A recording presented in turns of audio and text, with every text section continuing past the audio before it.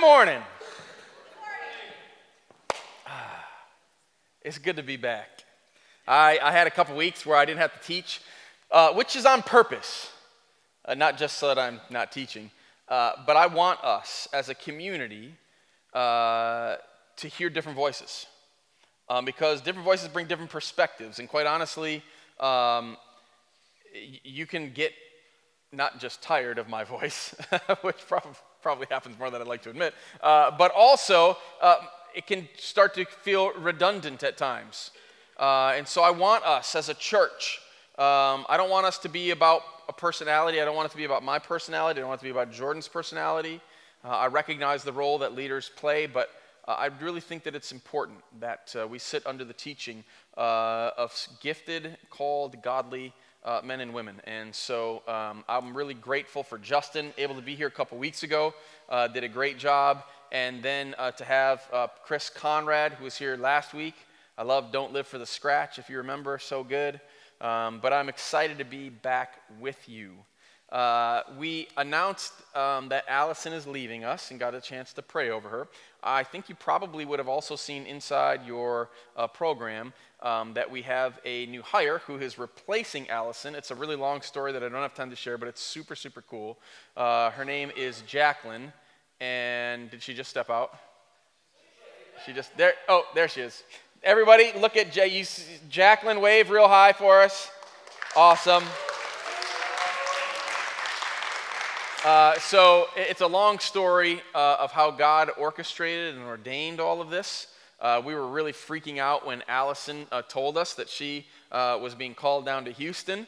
We knew that that was always a possibility. And then when Jacqueline came and said, well, I've actually been praying about this before I ever knew that it was even an option, we were like, God, you're so gracious. And Jacqueline is going to be killing it just like Allie did. And so we're super, super glad to have her. I have an announcement for us at the end of the service, and so I will share that in a bit. But before we do that, I'd like for us to jump into our text, Uno Momento. 2005, I had been a youth pastor a middle school pastor for 4 years at Calvary Church. Calvary Church had planted a church called Mars Hill in 2000 with Rob Bell, and it had blown up. I think there was about 1,200 people that left Calvary Church to go with Rob to plant that church, and they were a lot of Calvary's what I would call young or younger thinking folks, okay? So I had been there for about 4 years. I loved it. I loved what I was doing. I really enjoyed being a middle school pastor. In fact, there might even be one or two of my middle school students from that time that's here today, which is crazy to think about. I'm getting really old. But 2005, I said to the leadership at Calvary, I was like, guys, when I have a friend that comes to town, that moves to GR, this isn't the church that I usually recommend to them.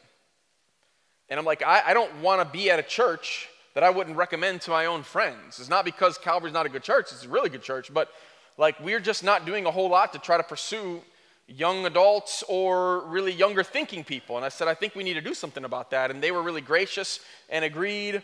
And I pitched basically a new service called Missio Dei.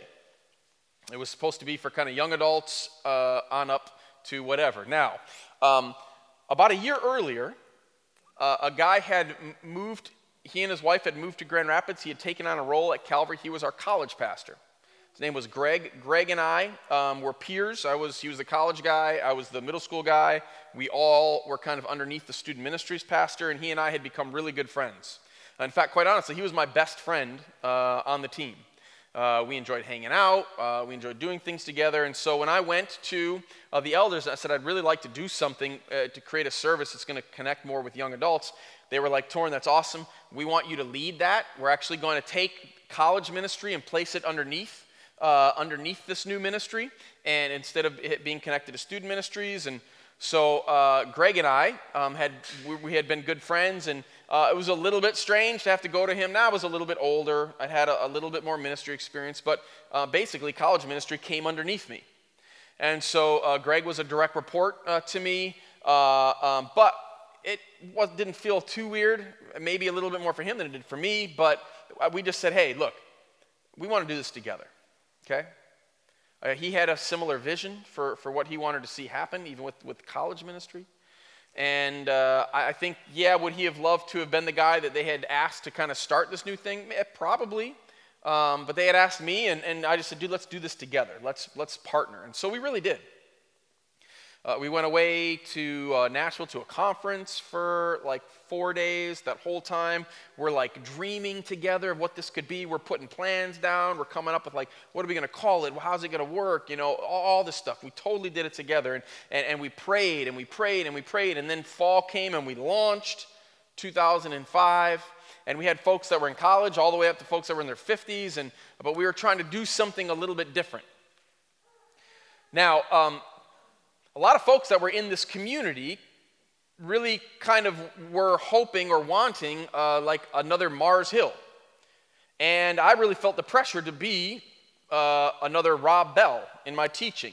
All right, I had taught middle school students and high school students. I'd taught a couple times to adults, but this is my first time that I was teaching adults consistently. And truth is, I sucked, like bad. Because I was trying to be something that I wasn't. I was trying to be a voice that was not my voice. And as time went on, the first few months, like I could just tell, man, this isn't going that great. Now, there was something else going on at Calvary, though, that I had no control over, had nothing to do with me. Calvary, for a few years prior to that, the hiring of staff had been doing this, but the giving had been doing this. And at some point, those two lines meet, okay? And so Calvary had realized that they were overstaffed and needed to shave back some positions. So I first heard about this near the end of November and found out that one of the positions they were going to cut was the college ministry position. And so I was told at the end of November, actually at the very beginning of December, that I was going to have to tell Greg that his position was no longer available. Now, Calvary tried to be kind and conscientious to I think there was 5 or 6 pastoral staff members that their positions were eliminated. They did some severance, but that's never an easy thing for anybody, ever. Doesn't matter what the reasoning is. And so I had to go to my best friend in ministry that really wanted to do what I was doing, and I had to tell him that he was no longer going to have a paid position at the church. Not only that, but I wasn't doing that great of a job leading it. Not only that, but we had still not hired a middle school pastor yet. And so there was folks within the community that started asking questions like, well, Torrin, why don't you just go become the middle school pastor again?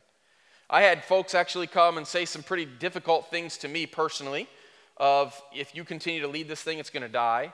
Why didn't you just let Greg do it? Greg never said those things to me, but Greg had made some other comments that I knew he wasn't super thrilled. But Greg and I sat down after I had a very difficult conversation with him, and we decided together, we said, what would it look like to show the church what unity means if we continued to lead this together?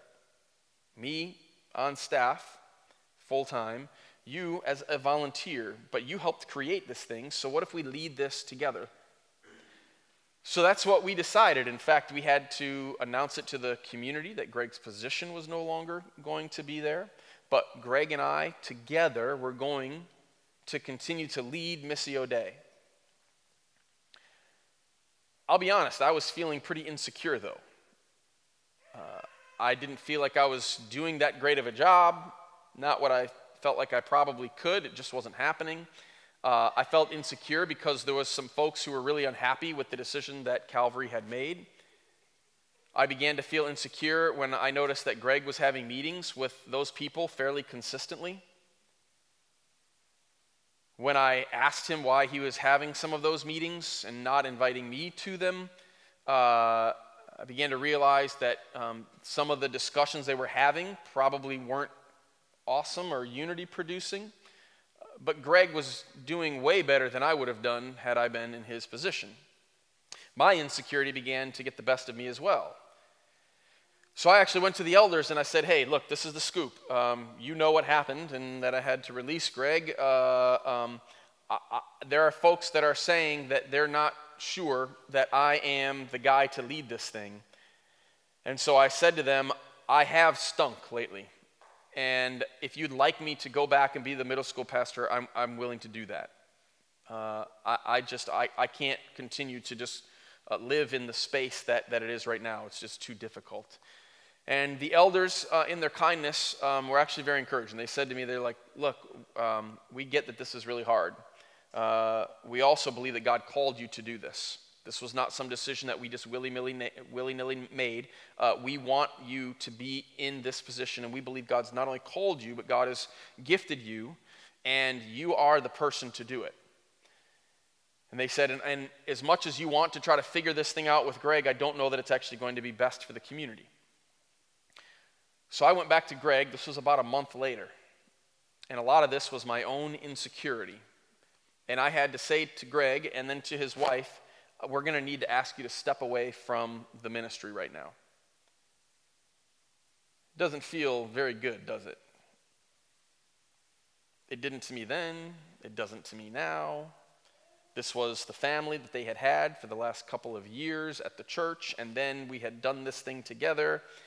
And yet, I don't think he trusted me at the time, and I know I didn't have trust in him at the time. And it was tough. If you have your Bibles, I'd like you to open up this morning to Acts chapter 15. Acts chapter 15. So Justin shared with you about a little bit of Paul's. If you need a Bible, you can raise your hand. We've got some ushers that are coming down, and they'll grab you a Bible if you want to follow along. Acts chapter 15. What's happened just before is what Justin preached on 2 weeks ago. Paul and Barnabas were sent out by the church. They've done what's called their first missionary journey.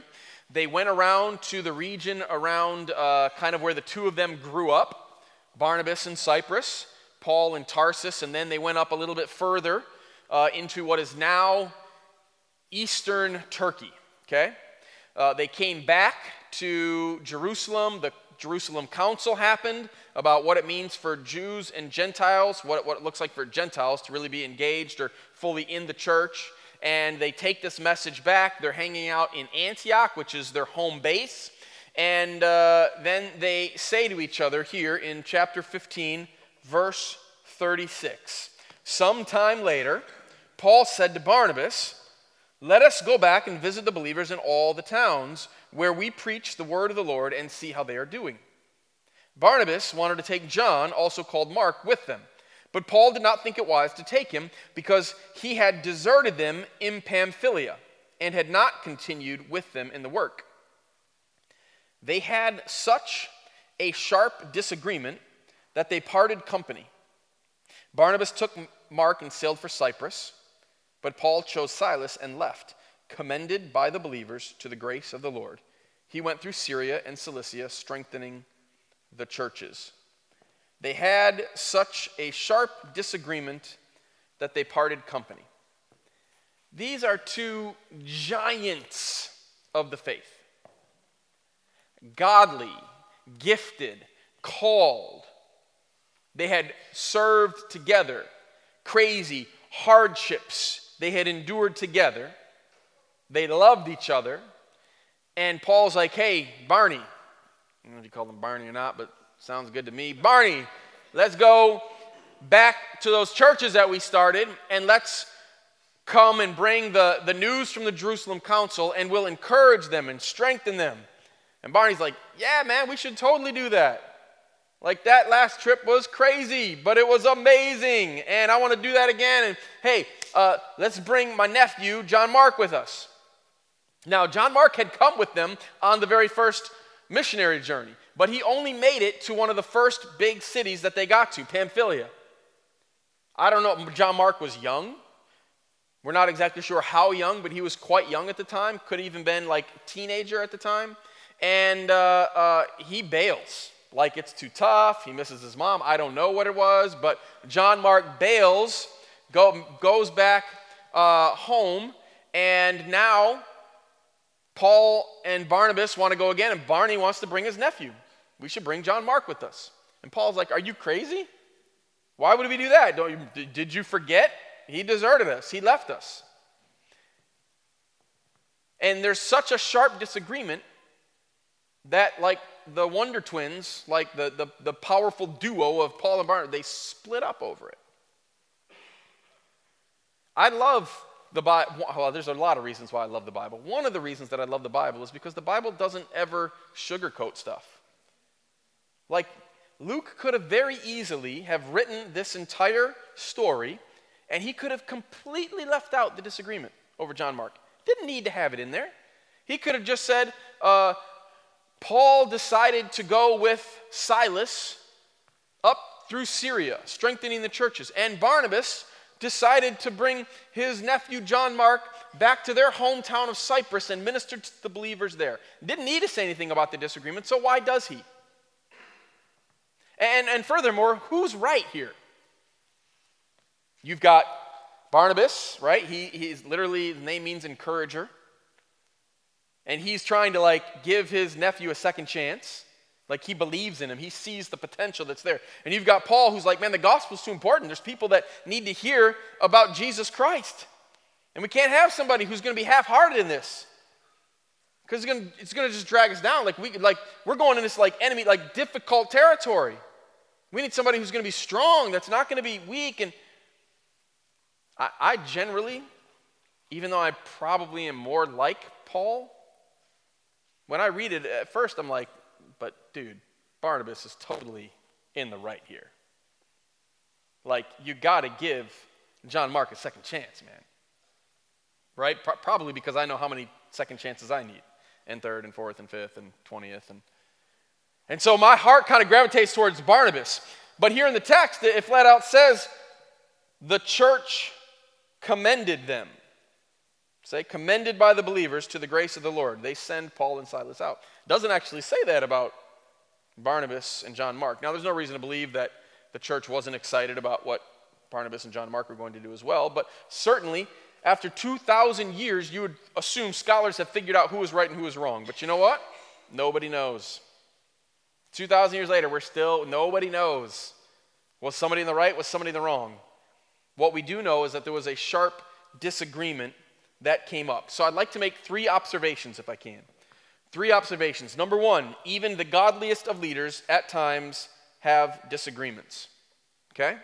Even the godliest leaders, even the godliest of people at times have disagreements. Nobody's perfect, not even Paul and Barnabas. Now, God did not desire this disunity.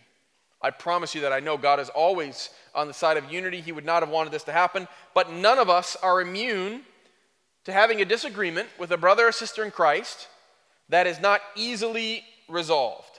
Number 2, disunity is never in God's plan. So even the godliest of people have disagreements from time to time, disagreements that actually separate, but disunity is never in God's plan. There's not going to be disunity in heaven.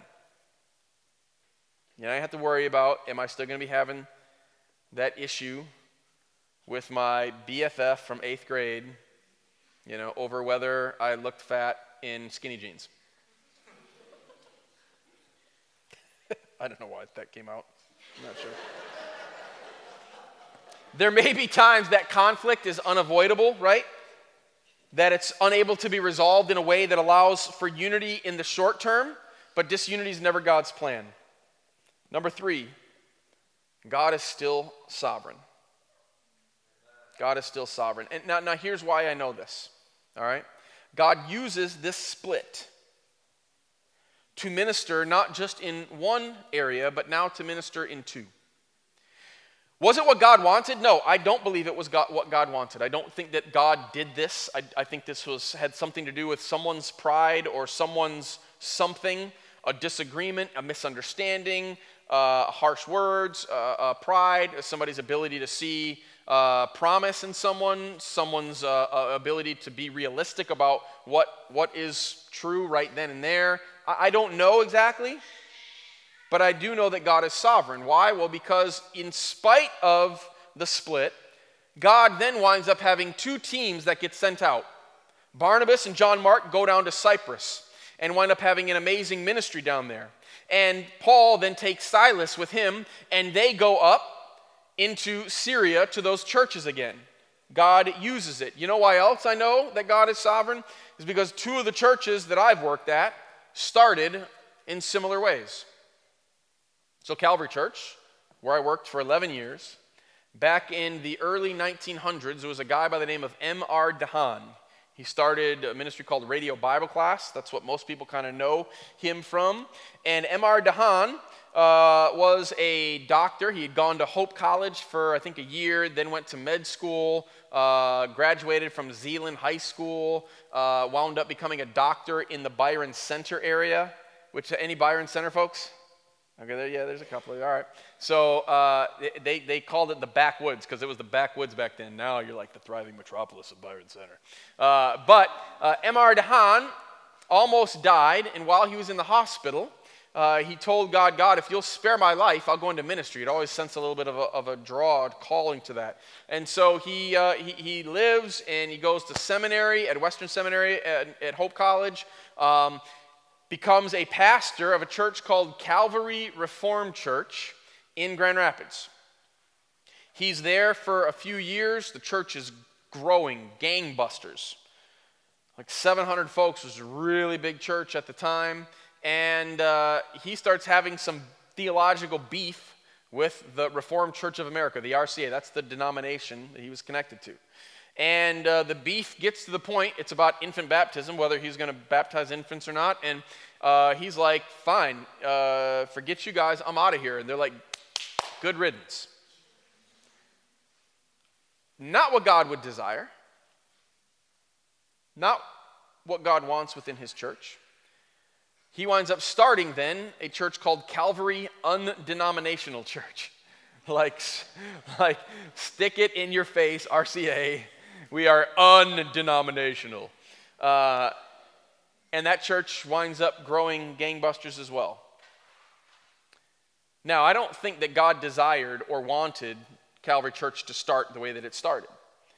But I do know that God, in his grace, saw not only the RCA continue to flourish in many ways, but also Calvary Church. Calvary Church is running like 4,000 people today. They've planted a number of different churches. People have had their lives transformed and changed as a result of the ministry of what God has done there. God is still sovereign. Same thing happened at the church that I was at in Holland called Ridge Point. Ridge Point was a church that was all together in a CRC church, and some of the folks didn't like how they were doing ministry and thought that they needed to care about the lost a little bit more. And some of the folks that were there were like, yeah, but if we do that, it's really going to change our church, and it's not going to feel the same or look the same, and we really love the community that God's done here. And these folks said, well, fine, we're not staying, we're leaving. So it was about the most amicable split you could have, but it was definitely a split, and there were definitely hurt feelings, and 200 people left that church, and they started Ridge Point Community Church. And Ridge Point's running like 2,500 now, and they've planted a couple of other churches, and God's changed the hearts and lives of many people. Was it God's desire that those things would happen in that way? I actually don't believe so. Is God still sovereign, though? Yeah, God was not surprised by any of that. He wasn't surprised by what happened here with Paul and Barnabas. And God actually wound up using that to do beautiful and amazing things, because that's what God does. He does beautiful and amazing things with folks who are broken. But what happens, though? What do you do when disagreements cause separation? What do you do when disagreements cause separation? I think that what God desires from us more than anything else is the pursuit of restoration. When there is separation, God desires more than anything else restoration. So, how do we get restoration? I actually think that there's two things that the Bible says and one thing that I'm going to tell you, all right? In order to engage in restoration, we have to be a people of forgiveness. A people of forgiveness, right? The Bible is clear that forgiveness is something that we offer to one another because Christ has first forgiven us. Ephesians 4:32. We're gonna read off some different scriptures. You can see them up here. You don't have to try to follow along. 4:32. Be kind and compassionate to one another, forgiving each other just as in Christ God forgave you. Colossians 3:13. Bear with each other and forgive whatever grievances you may have against one another. Forgive as the Lord forgave you. Matthew 18:21-22. Then Peter came to Jesus and said, Lord, how many times shall I forgive my brother when he sins against me? Up to 7 times? Surely not, Lord. I tell you, not 7 times, but 77 times. In other words, as many times as necessary. Matthew 6:15. But if you do not forgive others their sins, your Father will not forgive your sins. Now, I think Jesus is actually using hyperbole here, but there is a truth that is connected. If we are unable to forgive others, then how can we show that we experience the love of God in his forgiveness to us? Charles Spurgeon is one of my favorite preachers of all time, probably mostly because he liked to smoke cigars a lot, but that's a different story. He does say this, though, and I love this quote. He says, to be forgiven is such sweetness that honey is tasteless in comparison with it. But yet there is one thing sweeter still, and that is to forgive. As it is more blessed to give than to receive, so to forgive rises a stage higher in experience than to be forgiven. I believe that with all my heart. I will not tell you that it's easy. But when we choose to forgive someone, we not only release them from the debt that they owe us, but we actually release shackles from our own hearts and minds in doing so. The second thing that restoration requires, it requires forgiveness, and the second thing is restoration requires that we choose to love one another, right? This will drastically change how we think of people. If we love them, as Jesus said it, John quotes him in chapter 13, verse 34 and 35, he says, a new command I give you, love one another. So this isn't like, if you feel like it, when it's convenient. This is a command to choose to love. I give you this command, love one another as I have loved you, so you must love one another. By this, now check it, this is huge. By this, everyone will know you are my disciples if you love one another. 1 Corinthians chapter 13 is the love chapter. We usually read it at things like weddings, which is great. It absolutely works. In fact, with your spouse, these may be the hardest things to do. But it's not intended just for spouses or marriage. It's intended for us as the church. Paul says, and this is the same Paul that got into the sharp disagreement here. If I speak in the tongues of men or of angels, and let me say this too, he writes this, because this is in the letter to the Corinthians, he writes this about a decade later than when this dispute happened. I'm guessing that Paul is learning some things over the course of his life, and that this gets added, this is why some of these things get written. If I speak in the tongues of men or of angels, but do not have love, I am only a resounding gong or a clanging cymbal. If I have the gift of prophecy and can fathom all mysteries and all knowledge, and if I have faith that can move mountains, but I don't have love, I am nothing. If I give all I possess to the poor and give over my body to hardship that I may boast, but do not have love, I gain nothing. And this is kind of what Paul's talking about, these missionary journeys here. I mean, when he says, if I give everything I have to the poor and give over my body to hardship, that's exactly what the missionary journeys were. He says, if I do all that, but I don't have love, if I'm not still choosing to love the people that I'm serving alongside, I don't have anything. I gain nothing. And then he goes on, because it's one thing to think about love. Like love is this like warm, fuzzy, like, it's like a cotton ball with light behind it. You just want to like hug and like, oh, we all love love. Until he actually starts getting really practical of what love actually looks like. Love is patient. It's kind. It doesn't envy. It's not boastful. It's not proud. It doesn't dishonor others. It's not self-seeking. It's not easily angered. It keeps no record of wrongs. Love does not delight in evil, but rejoices with the truth. It always protects, always trusts, always hopes, always perseveres. Love never fails. Can I just tell you that even me sharing the story at the beginning is still difficult and tricky? Because I want you to feel what I felt. And sometimes I think I probably want you to feel what I felt more than I want you to feel what Greg felt.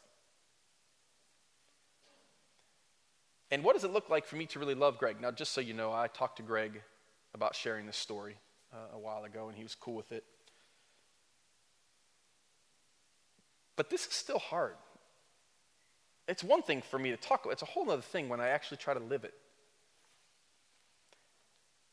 Time is the third thing that helps with restoration. Time adds perspective. It calms emotions. Time helps to heal hurts. Necessary. If we were perfect, we wouldn't need time. But we're not perfect. 2 Timothy chapter 4, verses 9 through 11. This is the same Paul that had the sharp disagreement, who's now writing to one of his proteges, Timothy. And this is what he says. Timothy, do your best to come to me quickly, for Demas, because he loved this world, has deserted me and gone to Thessalonica. Crescens has gone to Galatia, and Titus to Dalmatia. Only Luke is with me. Get Mark. This is the same Mark that he didn't want to take with him back in Acts chapter 15. Get Mark and bring him with you, because he is helpful to me in my ministry. He is helpful to me in my ministry. I don't know, we don't have it recorded how this thing got worked out. But what we do know is near the end of Paul's life, he's probably mellowed, because time does that, right? But Mark has also become instrumental, and what Barnabas saw in Mark had come to fruition. In fact, if we were to quote the four Gospels, we would say Matthew, Mark, Luke, and John. Mark, that's John Mark, who had deserted them at Pamphylia and had been under the tutelage of his uncle, who didn't give up on him, who saw the promise, and Mark becomes one of the writers of the New Testament we have. And Paul and Mark, and Barnabas as well, had re-engaged friendship and love. They had restored. Forgiveness had taken place. Love was true and real. Paul had probably had to learn some of this, which is why he writes about it in Corinthians. So Greg and I leave that day, and I feel terrible, because I've just had to tell him that he can no longer even be a part of the community. He's already lost his job, and now he's lost his community.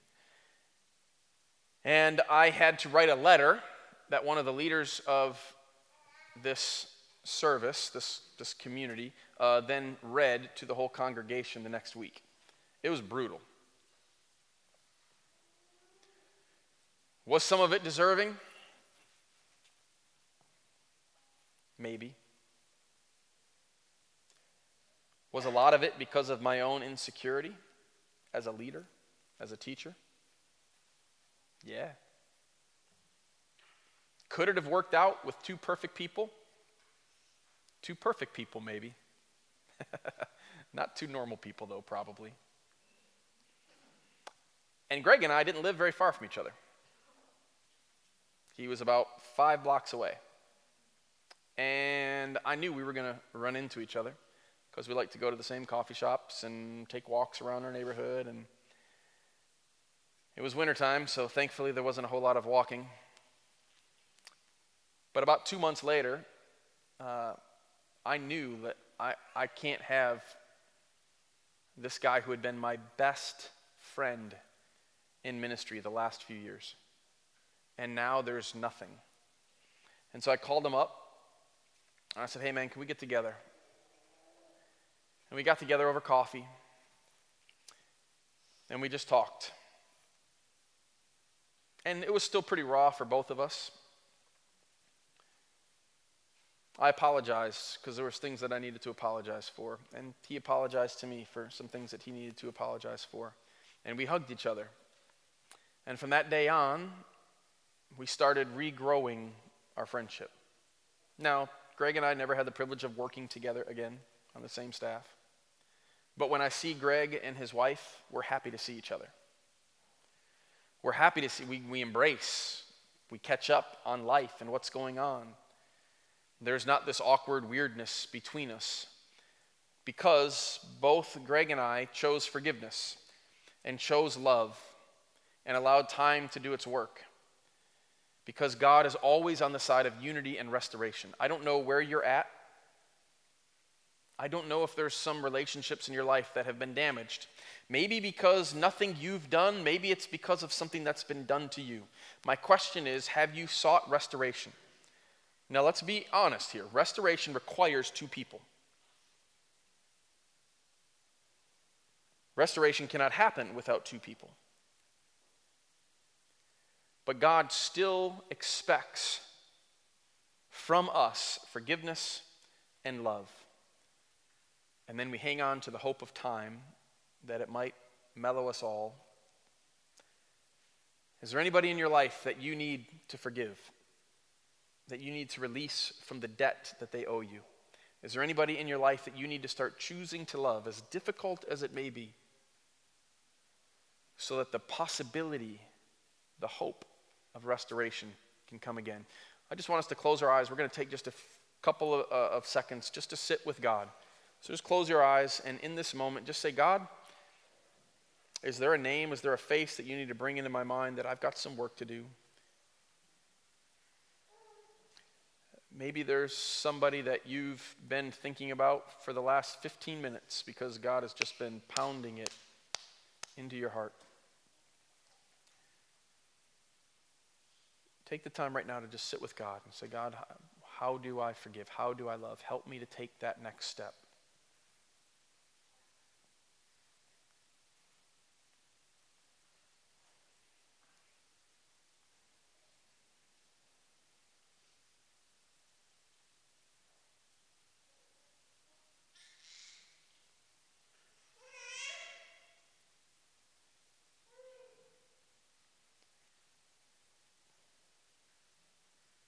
Jesus, we want to be a church that is about unity because, Jesus, I know you are about unity. It's what you prayed for so that the world would know that you're truly God's Son. Father, you want unity in your bride. You know because we are imperfect that there will be times when disagreement will arise and separation will occur. God, would you allow us to be a people who seek restoration, who choose to forgive and choose to love, even when it's difficult, so that we can create space for your Spirit to do what only your Spirit can do. Restore, redeem, renew.